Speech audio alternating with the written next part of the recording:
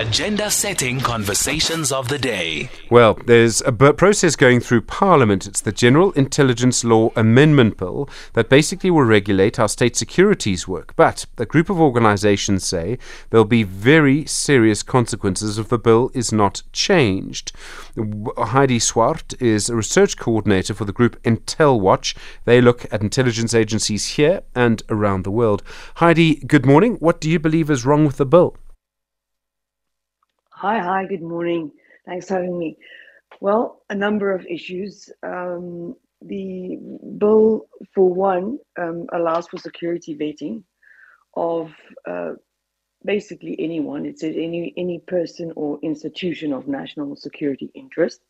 That's the one aspect. The other thing is that it also allows for mass interception of our communications with very little meaningful oversight. Then the other thing is we have learned from the Zondo Commission as well as from a 2018 high-level review panel into the State Security Agency that there are a number of problems within that agency, and that includes the lack of oversight, that includes mismanagement of millions of rands of secret funding. And what we were hoping was that this bill would give our oversight bodies, and particularly the Inspector General of Intelligence, more teeth so that they could hold the agency to account. And we were also hoping that something would be done about the Secret Service accounts, which are basically bottomless pits of money that always get qualified audits year after year. Part of it is around vetting. From what I can see, it would seem that they would be allowed to almost vet anybody. They would be allowed to, for example, come to the SABC, say, you're a national key point, and so we're going to vet everyone at the SABC.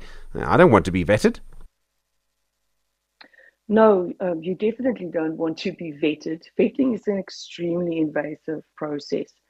It's originally and normally everywhere around the world, really in democracies, meant to assess if someone can actually be trusted with secret state information and sensitive state systems, so that they want to check if you are, for instance, perhaps in financial trouble, because then perhaps you can be bribed, or if you have a record of indiscretions, etc. So they take a really deep look at your personal life. They can even look at your financial records, your health records, and they can also actually even intercept your communication. So it's very invasive, and it has a very specific purpose, and that is, again, to make sure that you can be trusted in your position of working for or with the government.